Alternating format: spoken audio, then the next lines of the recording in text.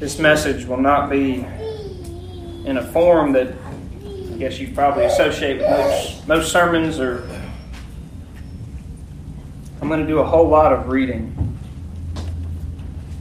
And while our carnal self can quickly tire of that, we want to hear something new or something to keep us engaged, I'm going to ask each of you to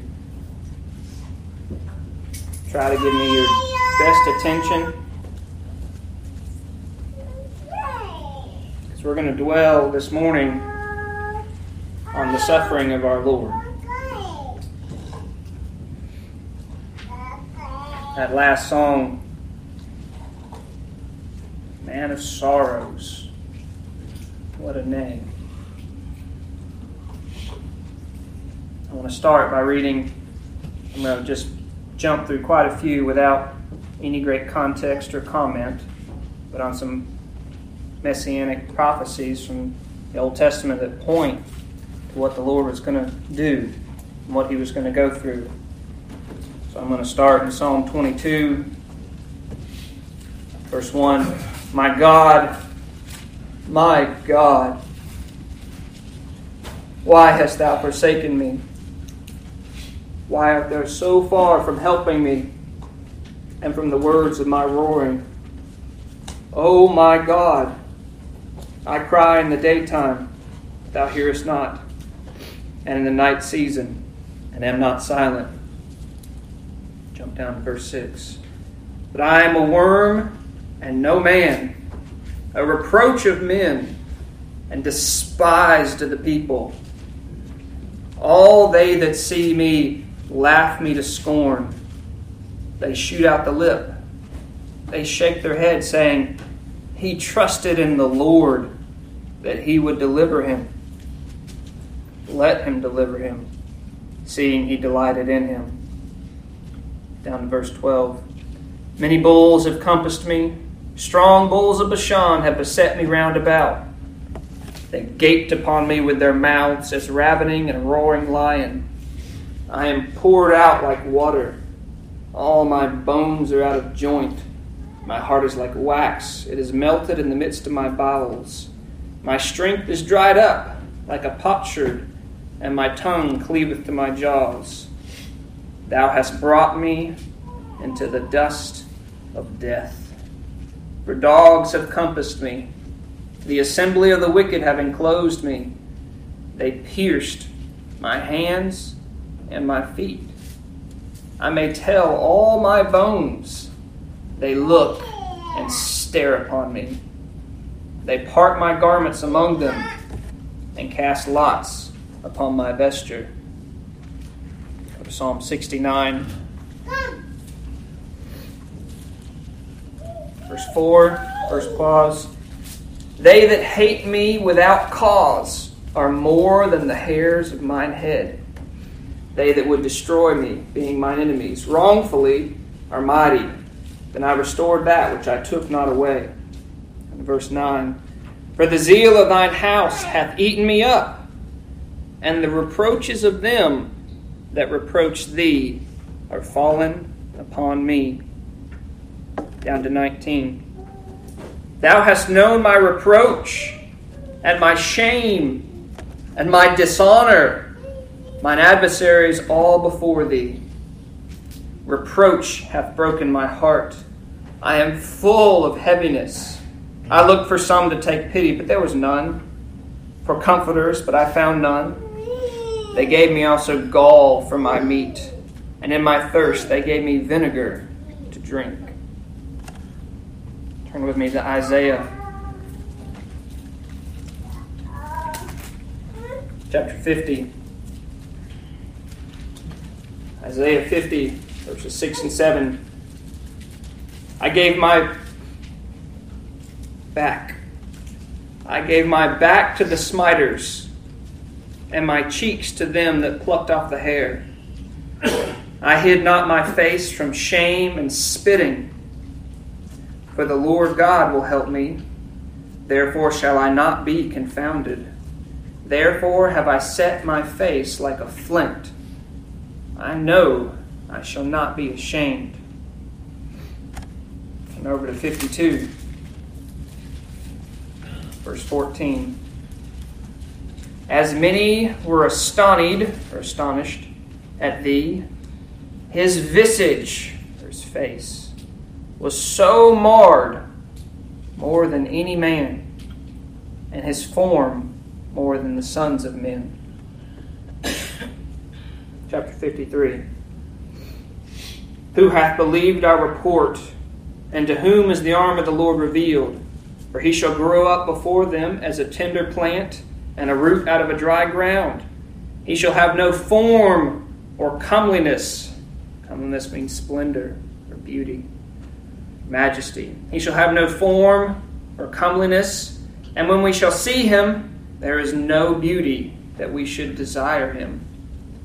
He is despised and rejected of men, a man of sorrows and acquainted with grief. And we hid, as it were, our faces from him. He was despised, and we esteemed him not. Surely he hath borne, means to lift. He hath borne our griefs and carried our sorrows. Yet we did esteem him stricken, smitten of God, and afflicted. But he was wounded for our transgressions. He was bruised for our iniquities. The chastisement of our peace was upon him, and with his stripes we are healed. All we, like sheep, have gone astray. We have turned every one to his own way, and the Lord hath laid on him the iniquity of us all. He was oppressed, he was afflicted, yet he opened not his mouth. He is brought as a lamb to the slaughter, and as a sheep before her shearers is dumb, so he opened not his mouth. He was taken from prison and from judgment, and who shall declare his generation? For he was cut off out of the land of the living. For the transgression of my people was he stricken. And he made his grave with the wicked and with the rich in his death, because he hath done no violence, neither was there any deceit in his mouth. Yet it pleased the Lord to bruise him, or it was the Lord's will to bruise him. He hath put him to grief, when thou shalt make his soul an offering for sin. He shall see his seed, he shall prolong his days, and the pleasure of the Lord shall prosper in his hand. He shall see the travail of his soul, and shall be satisfied. By his knowledge shall my righteous servant justify many, for he shall bear their iniquities. Therefore will I divide him a portion with the great, and shall divide the spoil with the strong. But because he hath poured out his soul unto death, and he was numbered with the transgressors, and he bare the sin of many, and made intercession for the transgressors. Those Psalms are written about 1,000 years before Jesus would be born in a manger. Isaiah here is a couple 300 years, some odd years after that. These are what the Lord inspired men to pen of how his anointed one would come and what he would do and what he would have to go through and fulfill for each of you, for each of his children. And so this morning, we're going to look at what the Scripture says our Lord went through. I don't know how long this will take. If it gets too far past 12, I'll shut down and we'll come back after lunch. But I'm going to go slowly, and I want y'all to think carefully about the sacrifice that was made on your behalf.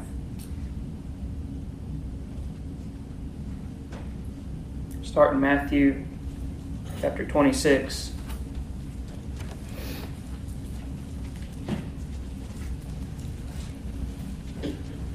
We're picking up right after the Last Supper. Jesus has washed the disciples' feet. They've left Jerusalem and gone to the Mount of Olives. And there they go into a garden, which was one of Jesus' preferred places to pray.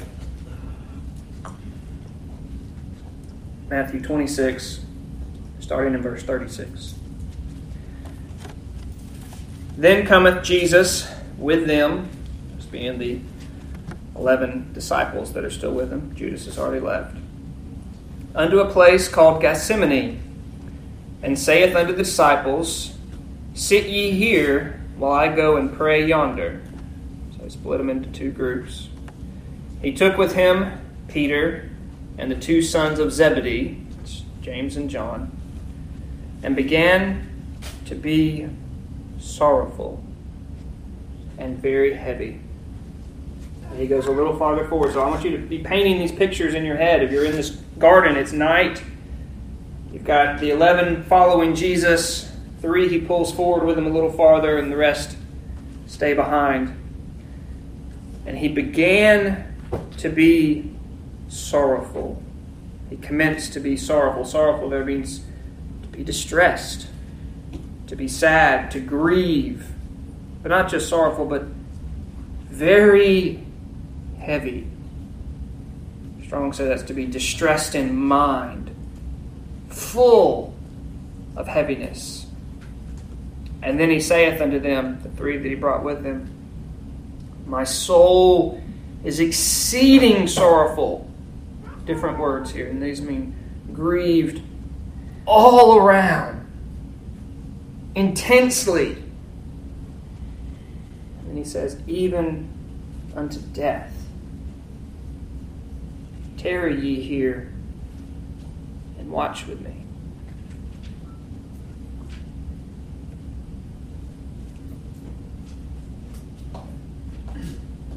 The pending task was near at hand, and the weight of it was already pressing on your Lord.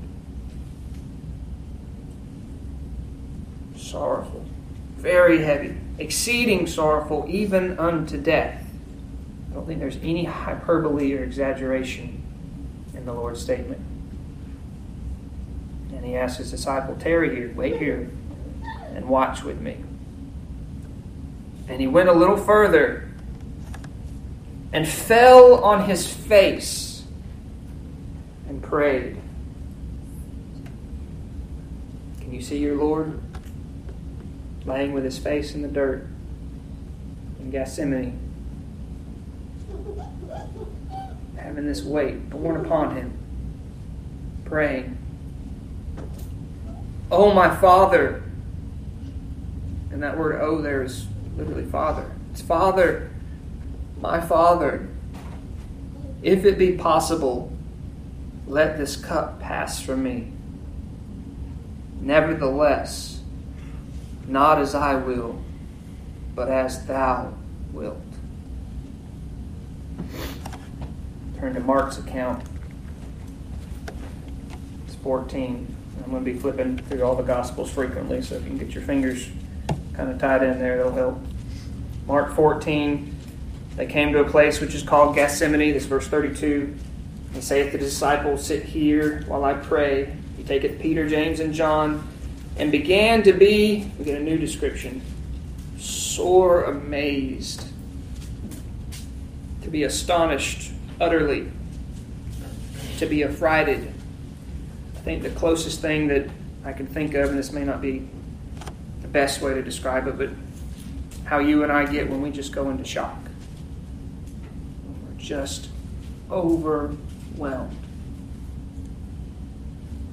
He began to be sore amazed and very heavy, and saith unto them, My soul is exceeding sorrowful unto death. Tarry ye here and watch These are his friends. He said, I call you not my servants, but you're my friends. And he's asking them to tarry and watch while he is going through this great trial and affliction. And he went forward a little and fell on the ground and prayed, if it were possible, the hour might pass from him. And he said, Abba, which was Father, Father, Father, all things are possible unto thee. Take away this cup from me. Nevertheless, not what I will, but what thou wilt. He came to do the Father's will, and he was obedient unto it, even unto death. Go to Luke 22.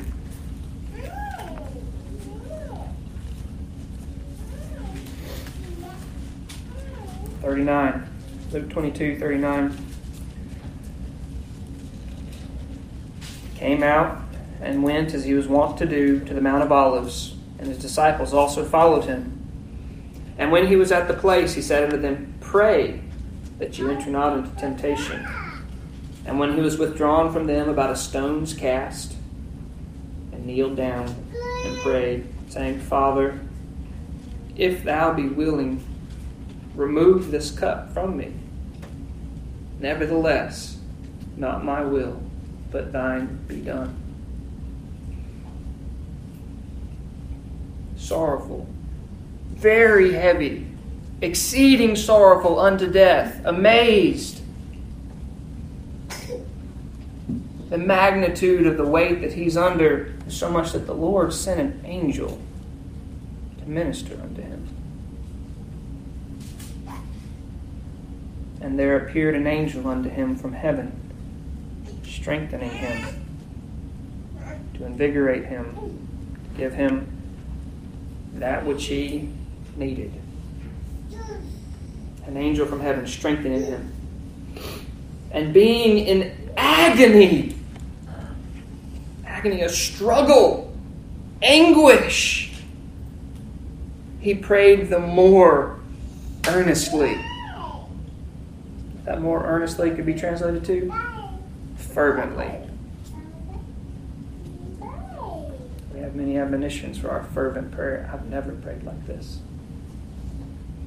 Lord, help me. He prayed more earnestly, without ceasing. And his sweat was, as it were, great drops of blood falling down to the ground. Don't get confused by this and in your head visualize him bleeding out of his pores. As it were, it's a simile language. It's like. It says like he was sweating so badly, it was like his drops. The word there really translates to a clot. Big clot of blood. That's what it looked like. He had these big sweats of drop. That was the pressure and strain and agony that was on him. That was like he was being pressed out. It was coming out in the perspiration on his face.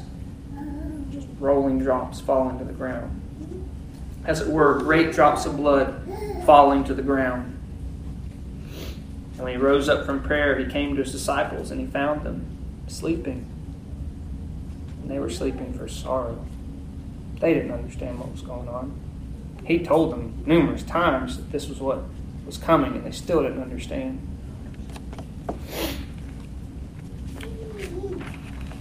Go back to Mark. Mark 14, we'll pick up again in 37. And he cometh and findeth them sleeping, and saith unto Peter, Simon, sleepest thou? Couldst not thou watch 1 hour? This was really Peter's first betrayal of the Lord. Right? He had promised, I won't leave you. But his Lord had asked him to be there and to watch during this trial. And he hadn't. Could not watch 1 hour. Watch ye, he asked him again, and pray, lest ye enter into temptation. The spirit truly is ready, but the flesh is weak. And he went away and prayed the same words. And when he returned, he found them asleep again. The Lord is already on his own. He's not being supported or uplifted by any man. But their eyes were heavy. They were tired. It was late at night. Neither knew they what to answer him. And he cometh to the third time and saith to them, Sleep on now, take your rest. It is enough. The hour is come. Behold, the Son of Man is betrayed into the hands of sinners. Rise up, let us go. Lo, he that betrayeth me is at hand. And let's go to John chapter 18 to see that account of the betrayal.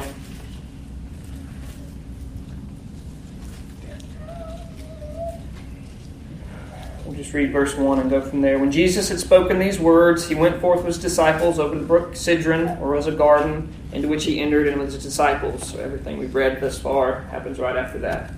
And Judas also, which betrayed him, knew the place, for Jesus often resorted thither with his disciples. Judas then, having received a band of men and officers from the chief priests and Pharisees, cometh thither with lanterns and torches and weapons. Jesus, therefore, knowing all things that should come upon him, went forth and said unto them, Whom seek ye? Often when I'm reading John's account, particularly since it doesn't focus on his prayer, I tend to forget how the Lord was just a moment ago. And I see him there cool and calm as a cucumber with no strain or anything on him. He has already begun this process of feeling the weight of what he's going to go through. And yet, during that, he is still going to stand up to meet this crowd, and he's going to protect his disciples. That's why he's asking the question, Whom seek ye? Now he's God, and he's got such power that when they answered who they were seeking, Jesus of Nazareth, he said unto them, I am. That's how God described himself in the Old Testament to Moses, right? I am that I am, the eternal God. And Judas also, which betrayed him, stood with them. And as soon as he said unto them, I am, they went backward and fell to the ground. He had more power than they could possibly imagine. So everything going forward is a demonstration of the restraint that he held over himself, not to destroy those that are about to arrest him and abuse him and ultimately crucify him. No man could take his life. This whole process was voluntary. Then asked he them again, Whom seek ye? And they said, Jesus of Nazareth. He's gotten them to state their purpose twice. Jesus answered, said, I have told you that I am. If therefore you seek me, let these go their way. And he did that the saying might be fulfilled, which he spake, Of them which thou gavest me, I have lost none. Then Simon Peter, having a sword, drew it, and smote the high priest's servant, and cut off his right ear, and the servant's name was Malchus. And Jesus said unto Peter, Put up thy sword into the sheath, for the cup which my Father hath given me, shall I not drink it? Then the band, and the captain, and the officers of the Jews took Jesus and bound him. Think about that. They have laid hands and bound ropes or chains or fetters, whatever. They've bound him. This is the Word This is the second person in the Trinity who was in the beginning with God, and everything that was made by Him. And He's allowing Himself to be bound by His creation, by wicked and vile hands.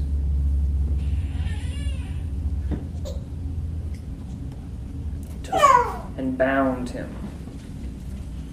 Think about old Samson. He was a strong man. When the Lord was with him, they tried to bound him with cords. He just kind of flexed his muscles and they pop off. Right? What about the wild Gadarene? Guy was possessed with a demon, a legion of demons, out of his mind. They tried to bind him with chains, and he burst them asunder. And here you have someone of infinite power submitting to the humiliation of being wrongfully arrested and to be held with some puny forms of bonds.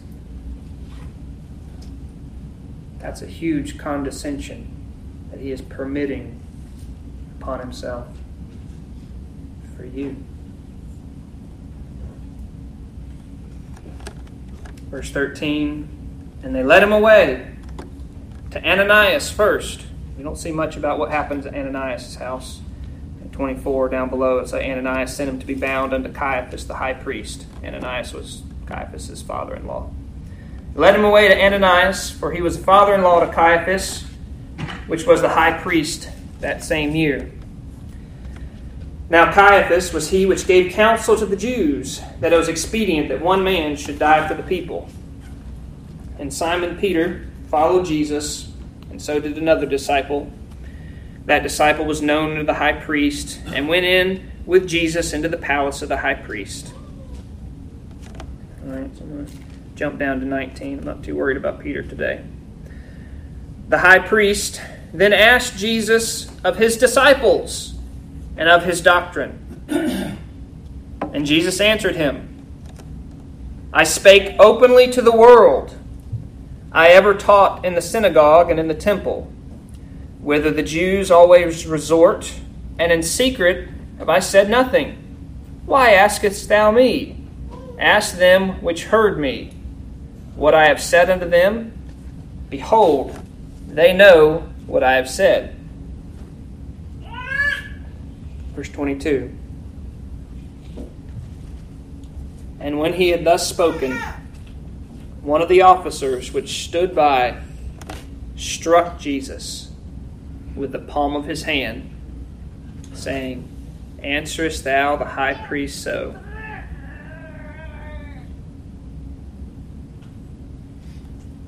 This guy just slapped the Lord of glory. My best reconstruction of the timeline, I think this is the first blow that landed.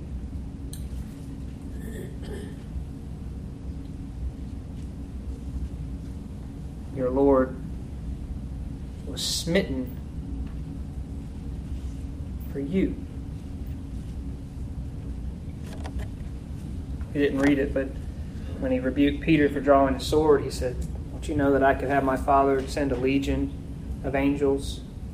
And we know from the Old Testament that one angel had enough firepower and his might to wipe out old Sennacherib's army, 185,000 men in one night. It's enough firepower to destroy the whole planet, every human.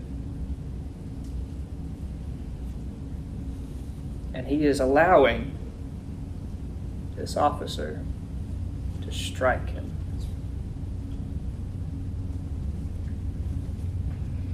Jesus answered him, said, If I have spoken evil, bear witness of the evil. But if well, why smitest thou me?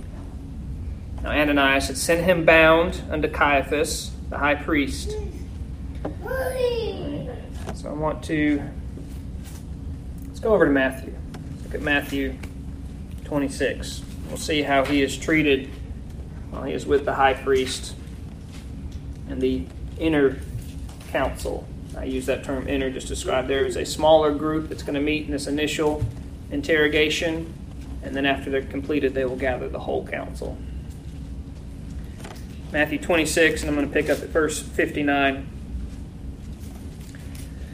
Now the chief priests and elders and all the council sought false witnesses against Jesus to put him to death. So it's the middle of the night, and they're looking for volunteers to give false testimony so they can justify their desire to kill him. But found none. Yea, though many false witnesses came, yet found they none. At last came 2 false witnesses, and they said, This fellow said, I am able to destroy the temple of God and to build it in 3 days. And the high priest arose and said unto him, Answerest thou nothing? And what is it which these witness against thee? But Jesus held his peace. And the high priest answered unto him and said, I adjure thee by the living God, that thou should tell us whether thou be the Christ, the Son of God. Jesus said unto him, Thou hast said. Nevertheless, I say unto you, hereafter shall ye see the Son of Man sitting on the right hand of power and coming in the clouds. Then the high priest rent his clothes and said, He hath spoken blasphemy. What further need have we of witnesses? Behold, now ye have heard his blasphemy. What think ye? And they answered and said, He is guilty of death. Verse 67. Then did they spit in his face.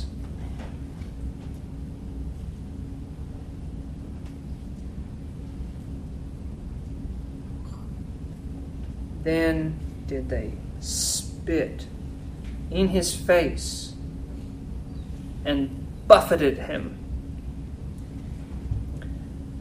To buffet means to hit with the knuckles. They punched him. And others smote him with the palms of their hands. They're spitting in his face. They're punching him. They're slapping him. Saying, Prophesy unto us, thou Christ. Who is he that smote thee? Now they're mocking him. You claim to be the Christ, the Son of God. I'm going to have all of us punching you at the same time. You tell us who hit you.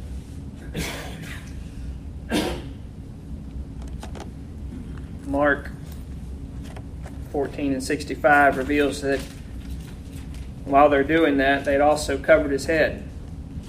Some began to spit on him, and to cover his face, and to buffet him, and to say unto him, Prophesy.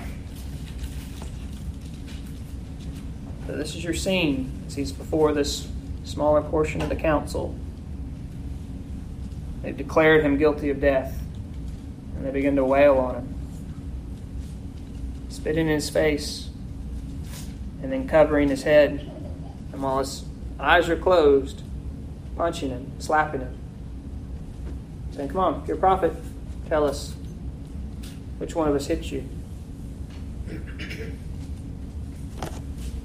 Prophesy. And the servants did strike him with the palms of their hands. How's that? Even those that are in the lowest of that society as servants were slapping the King of Glory.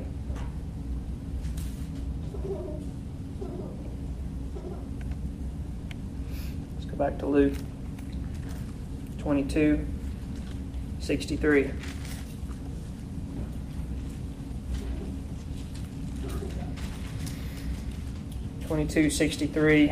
And the men that held Jesus mocked him, to jeer, to deride, and smote him. That smote's a different smote. That one's to flay, to scourge, to thrash. Ever seen a video of a gang all going up on one guy? That's a thrashing. And when they had blindfolded him, they struck him on the face and asked him, saying, Prophesy! Who is it that smote thee? And many other things blasphemously spake they against him. The Lord of glory has allowed himself to be bound, to be carried before this court, and for telling the truth that he is the Christ, and they shall see him coming in power. They've declared him worthy of death, and they're now pummeling him, spitting upon him, abusing him, mocking him, deriding him.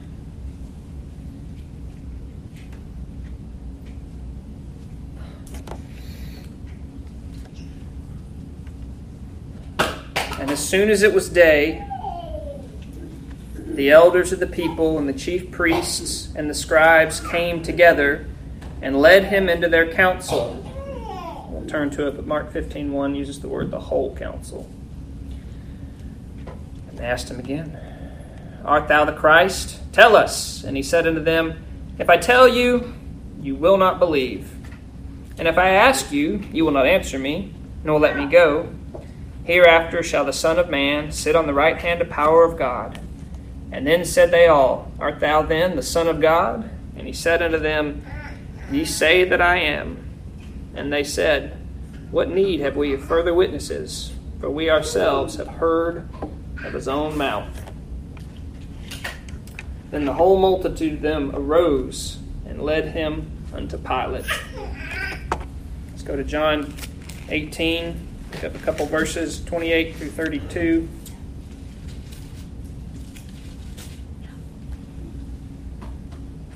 And 18. 28. Then led they Jesus from Caiaphas, high priest, unto the hall of judgment. That's the Roman hall of judgment.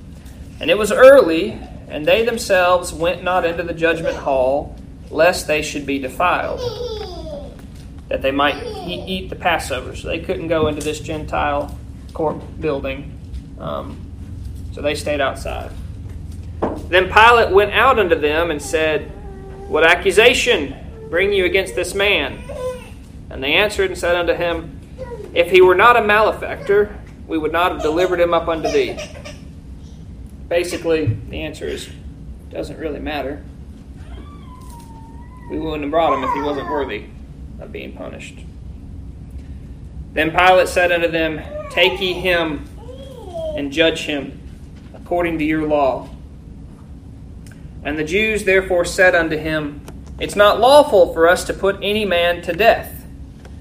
The saying of Jesus, that the saying of Jesus might be fulfilled, which he spake, signifying what death he should die. So they want him to be crucified. Let's go back to Luke and read on. Luke 23:2. And they began to accuse him. This is before Pilate. We found this fellow perverting the nation, forbidding to give tribute to Caesar, saying that he himself is Christ, a king. Pilate asked him, saying, Art thou the king of the Jews?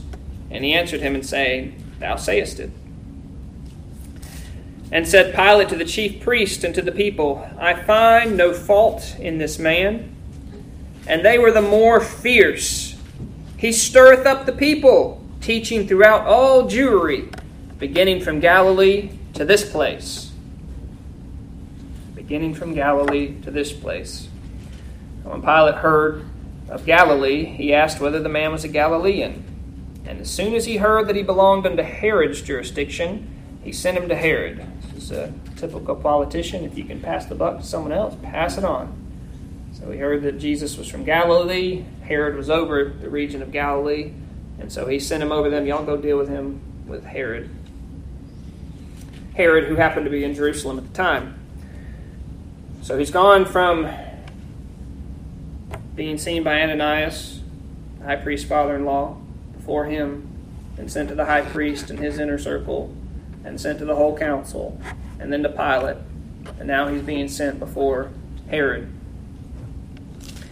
And Herod saw Jesus, and when Herod saw Jesus, he was exceeding glad. It's all right, the carnival's come to town. For he was desirous to see him of a long season, because he had heard many things of him, and he had hoped to have seen some miracle done by him. Earlier, Herod used to think he was John the Baptist, who had been resurrected, Herod had beheaded. But here he is, he's happy to see him, he's hoping to see a miracle. It's like a sideshow. Then he questioned him with many words, but he answered him nothing. And the chief priests and the scribes stood and vehemently accused him, fiercely accused our Lord. And Herod, with his men of war, set him, Jesus, at naught. To be set at naught means to be held in contempt, to be despised, to be least esteemed. They made a mockery of it. Could also mean they physically took off his clothes. They set him at naught, mocked him, and arrayed him in a gorgeous robe. To mock, to jeer, to deride. Arrayed him in a gorgeous robe. Because what are they accusing him? They're accusing him of being a king of the Jews. So say, let's put you up like a mock king and make fun of you. They arrayed him or put a gorgeous robe and sent him again to Pilate. So he got no satisfaction out of his desires to see Jesus. Didn't pronounce anything against him. He just mocked him and sent him back to Pilate. Okay? And they became buddies after that. Verse 13, and Pilate, when he had called together the chief priests and the rulers of the people, and said unto them, Ye have brought this man unto me as one that perverteth the people. And behold, I have examined him before you, and have found no fault in this man touching those things whereof ye accused him. No, nor yet Herod, for I sent you to him, and lo, nothing worthy of death is done unto him. I will therefore chastise him and release him. He hasn't done anything, but I'll chastise him and let him go. For of necessity he must release one unto them at the feast. That was their custom. And they cried out all at once, Away with this man, release unto us Barabbas, who for a certain sedition made in the city, and for murder was cast into prison. We don't want this man. You want to talk about being rejected? Let's use a silly illustration. Y'all ever been playing schoolyard, got picking teams, getting picked for kickball? All right? Comes down to you and the last kid, and you know he can't run or kick or anything. He can barely, see. Just the most infirm person you can imagine against you, and they choose that guy. You were rejected. The Lord of glory here is rejected, and they chose a murderer, a seditionist, one who causes riots and rebellion. He was rejected. Pilate, therefore, willing to release Jesus, he's declared him innocent twice, nothing done worthy of death. Willing to release Jesus, spake unto them again. Tried again. But they cried, saying, Crucify! Crucify him! And he said unto them the third time, Why? What evil hath he done? I have found no cause of death in him. I will therefore chastise him and let him go. And they were instant with loud voices, requiring that he might be crucified. And made a tumult, a riot, declaring that he must be crucified. And the voices of them and of the chief priests prevailed. And Pilate gave sentence that it should be as they required. So he gave in. See over in John chapter 19, Pilate therefore took Jesus and scourged him.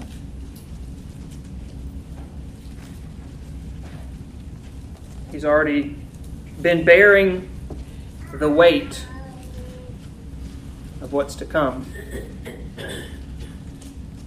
He's been mocked. He's been punched. He's been slapped. He's been spit in the face. And now he's going to be taken out and whipped. Scourge means to be lashed. And the soldiers plaited or braided a crown of thorns and put it on his head. And they put on him a purple robe. What does that face look like now? It's wearing that crown, wearing that robe. The body that's so beaten and bruised and disfigured.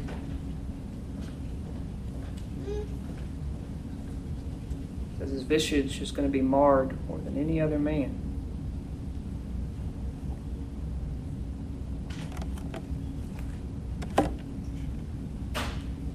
Verse 3, and said, "Hail, King of the Jews!" And they smote him with their hands. The physical abuse continues, along with the mocking and derision. Back to Matthew 27.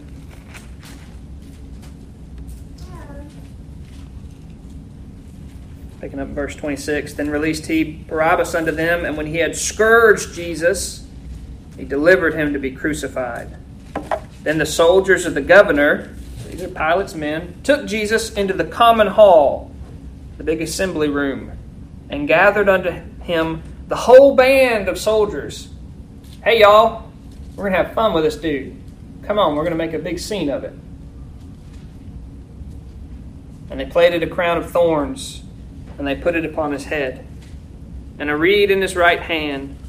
And they bowed the knee before him, mocking him, saying, "Hail, King of the Jews!" And again, they spit upon him, and took the reed, and smote him on the head.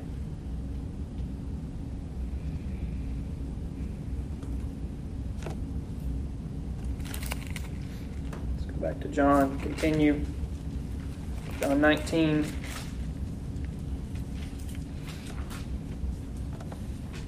Verse 4. Pilate therefore went forth again. Remember, the Jews are still outside. They weren't watching this. This is going on inside the common hall. Pilate therefore went forth again and saith unto them, "Behold, I bring him forth to you, that ye may know that I find no fault in him." Then came Jesus forth, wearing the crown of thorns and the purple robe. And Pilate said unto them, "Behold the man."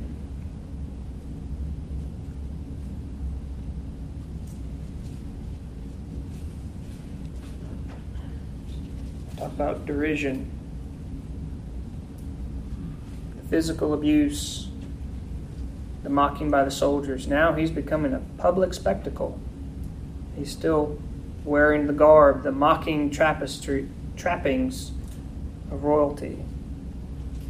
This false crown and reed and robe. As his body is bruised and bleeding and covered with other men's spit. And now he's being presented.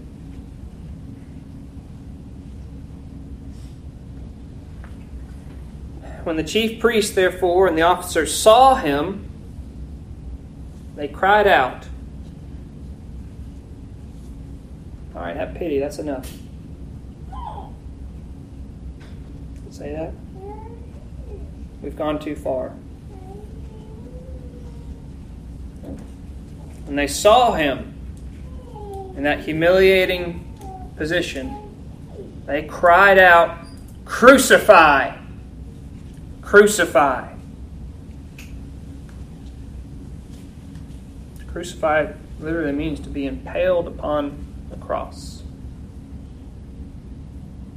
Pilate said unto them, Take ye him and crucify him, for I find no fault in him. And the Jews answered, We have a law, and by our law he ought to die, because he made himself the Son of God. When Pilate therefore heard that, he was the more afraid. Politicians have a pretty good sense about trying not to pick on people with more power.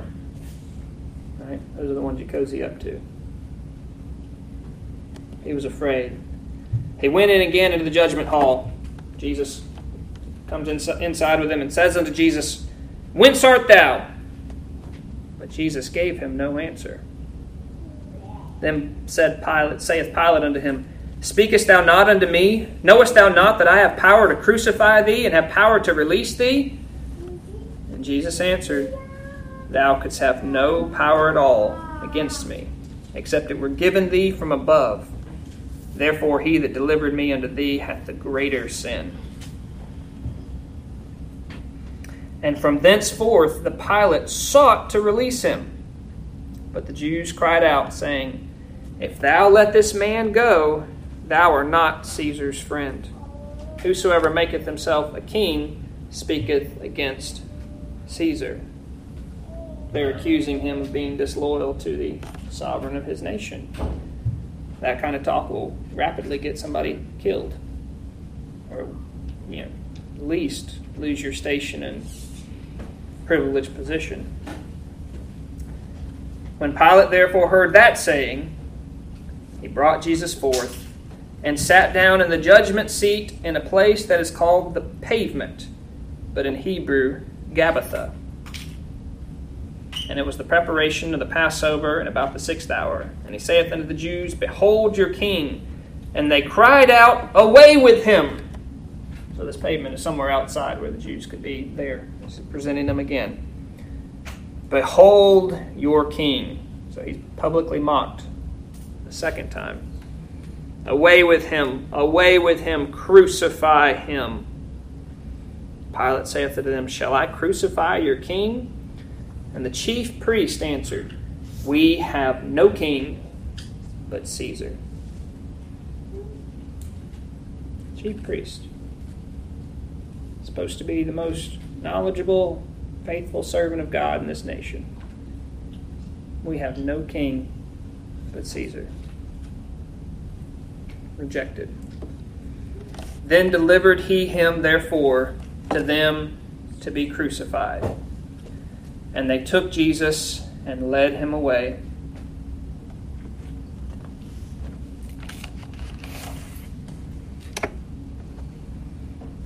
Let's start by looking at Luke. See the details of the suffering of our Lord and the crucifixion. Luke 23:24. And Pilate gave sentence that it should be as they required, and he released unto them him that for sedition and murder was cast into prison, and whom they had desired, but he delivered Jesus to their will. And as they led him away, they laid hold upon Simon, a Cyrenian, coming out of the country, and on him they laid the cross, that he might bear it after Jesus. And there followed him a great company of people, and of women, which also bewailed and lamenting him. We'll jump on down to 32. And there were also 2 other malefactors, or those who were criminals, word we use today, led with him to be put to death. Total of 3. And when they were come to the place which is called Calvary, there they crucified him, and the malefactors, one on the right hand and the other on the left. Then Jesus said, Y'all just wait, you're going to get it. Avenge me. You better not do that. This would have been all our reactions, right? You don't understand. I've got more power than you. This is going to really not work out for you. You better stop. Then said Jesus, Father, forgive them, for they know not what they do.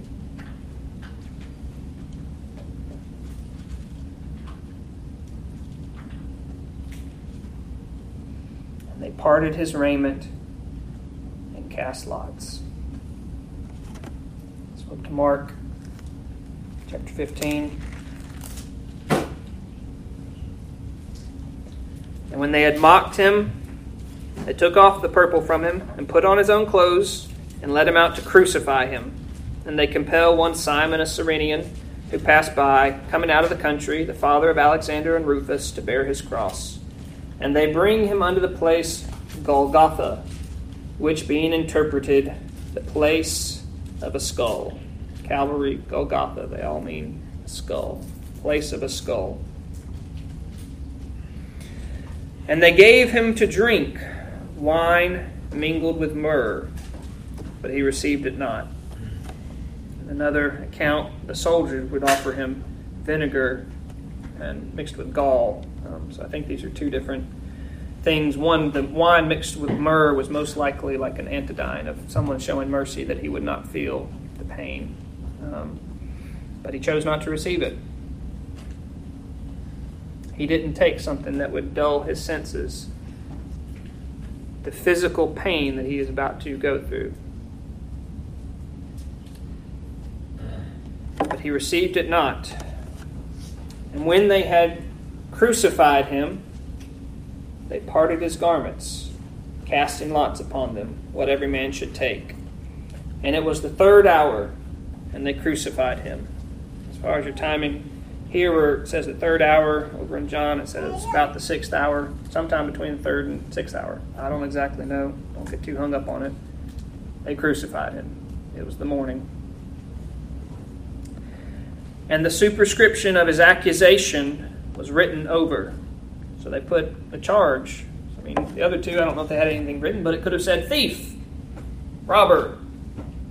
Barabbas could have said murderer, rioter. Here's his charge. The King of the Jews. And with him they crucified 2 thieves, one on his right hand and the other on his left. And the scripture was fulfilled, which saith, and he was numbered with the transgressors. Okay. Let's go over to Matthew. Matthew 27. Starting 31. And after they had mocked him, they took the robe off of him and put on his own raiment on him and led him away to crucify him. And as they came out, they found a man of Cyrene, Simon by name, and him they compelled to bear his cross. And when they had come unto a place called Golgotha, that is to say, a place of a skull, they gave him vinegar to drink, mixed with gall. And when he had tasted thereof, he would not drink. And they crucified him and parted his garments, casting lots, that it might be fulfilled which was spoken by the prophets. They parted my garments among them, and upon my vesture they did cast lots. Okay. And we know from later the reaction from Thomas that where they crucified him was through his hands and through his feet.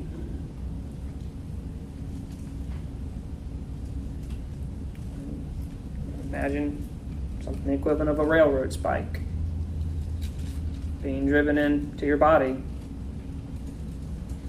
as you're on this board, a pole, and then being lifted up to hang there.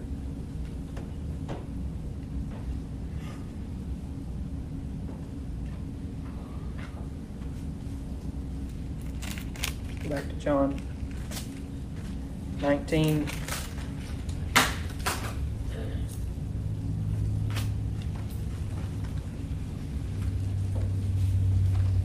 They delivered him therefore to be crucified, and they took Jesus and led him away. And he, bearing his cross, went forth into a place called the place of a skull, which is in Hebrew Golgotha, and where they crucified him, and 2 other with him on either side, and Jesus in the midst. And Pilate wrote a title and put on the cross, and the writing was, Jesus of Nazareth, the King of the Jews.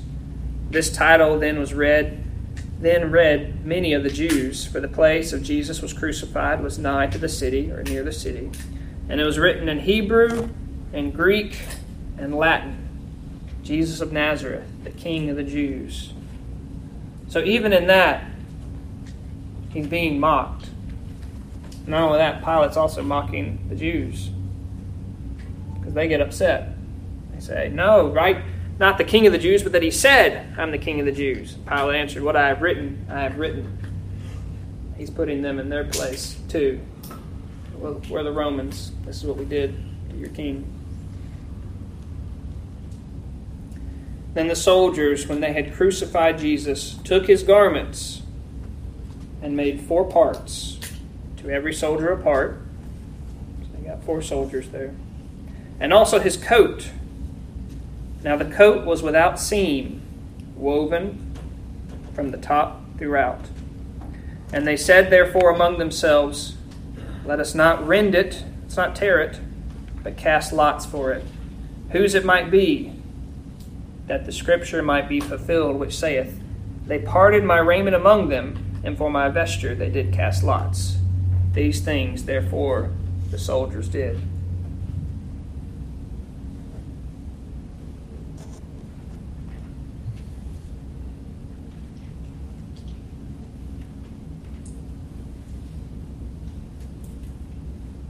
If you're seeing this scene in your head right now, it's hard to imagine a way the Lord could have allowed himself to be humiliated any further. His bruised and battered body, bleeding from untold cuts and sores from whippings, punchings, slappings, spit. And now he's hanging naked. In the Old Testament, there's often expressions about Israel that her nakedness would be seen and it would be to her shame. It was a shame. He's allowing himself to be shamed. And not only that, this scene about the soldiers, these men that he has created as the creator God, are now trying to take physical objects from him and claim them as their own. And being civil rather than fighting over the last piece that they couldn't easily divide, they start gambling for it while he's hanging there.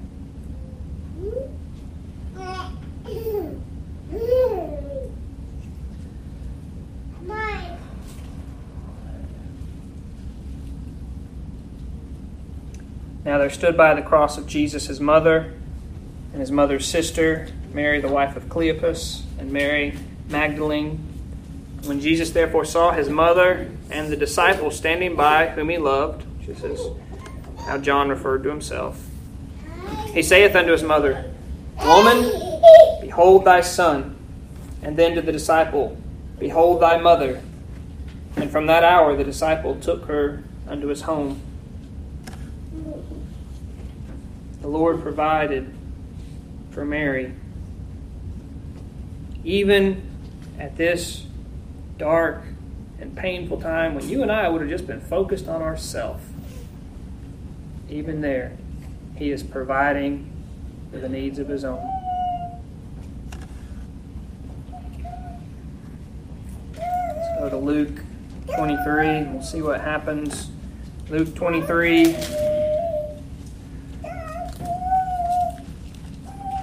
Verse 44.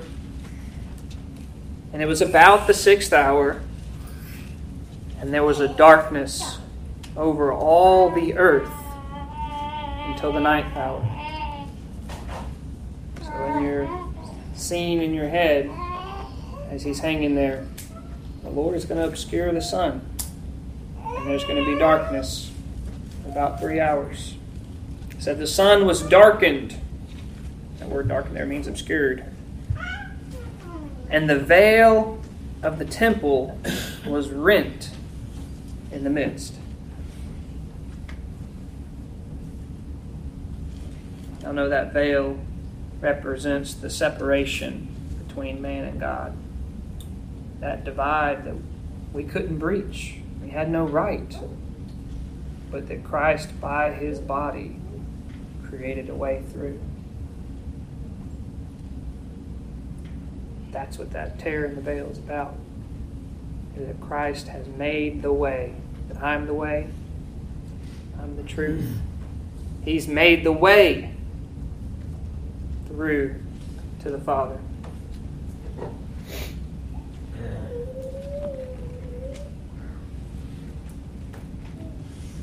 Let's go to Matthew 27, 46.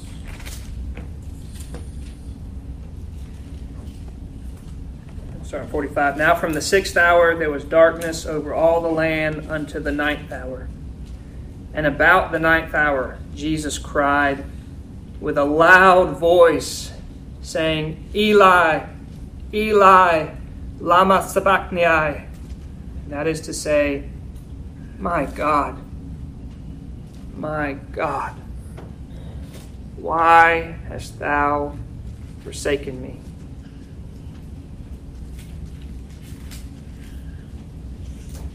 That has to be one of the most haunting passages in all of Scripture.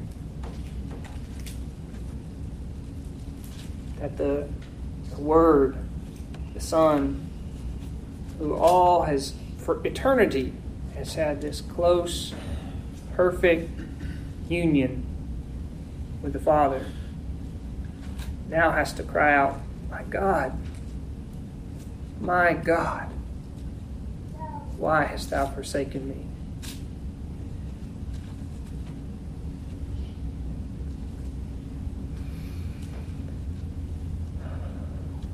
And some of them that stood there, when they heard that, say, this man calleth for Elias. And straightway one of them ran and took a sponge and filled it with vinegar and put it on a reed and gave it to drink. And the rest said, let be, let us see whether Elias will come to him. And Jesus, when he had cried again with a loud voice, yielded. He yielded up the ghost. And behold, the veil of the temple was rent in twain from the top to the bottom. And the earth did quake, and the rocks were rent.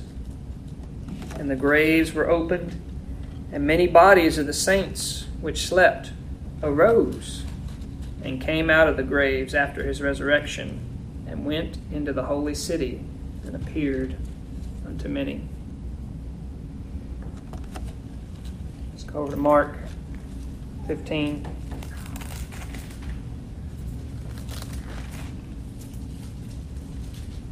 And at the 9th hour, Jesus with a loud voice, saying, Eloi, Eloi, lama sabachthani, which is being interpreted, my God, why hast thou forsaken me? And some of them that stood by, when they heard it, saying, behold, he calleth for Elias. And one ran and filled a sponge full of vinegar, put it on a reed, and gave it to drink, and saying, let alone, let us see whether Elias will come down and take him down. Let's see whether Elias will come to take him down. And Jesus cried with a loud voice, and gave up the ghost. And the veil of the temple was rent in twain from top to bottom. And again in Luke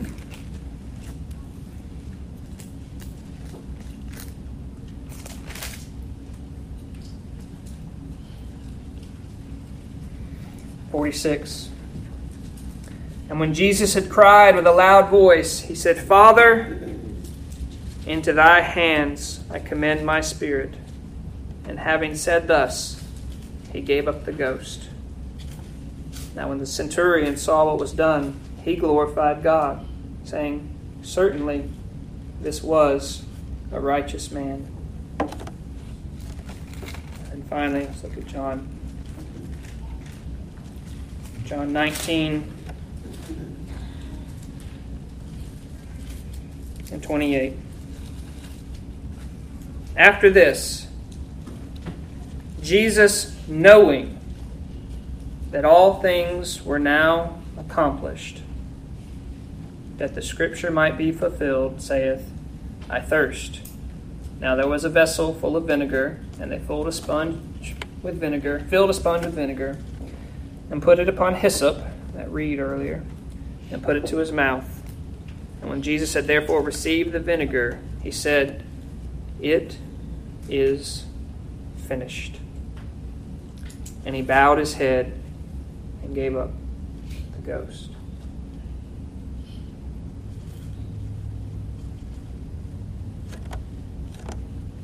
I'm not going to make any further comments other than I want to read Isaiah 53 to you one more time.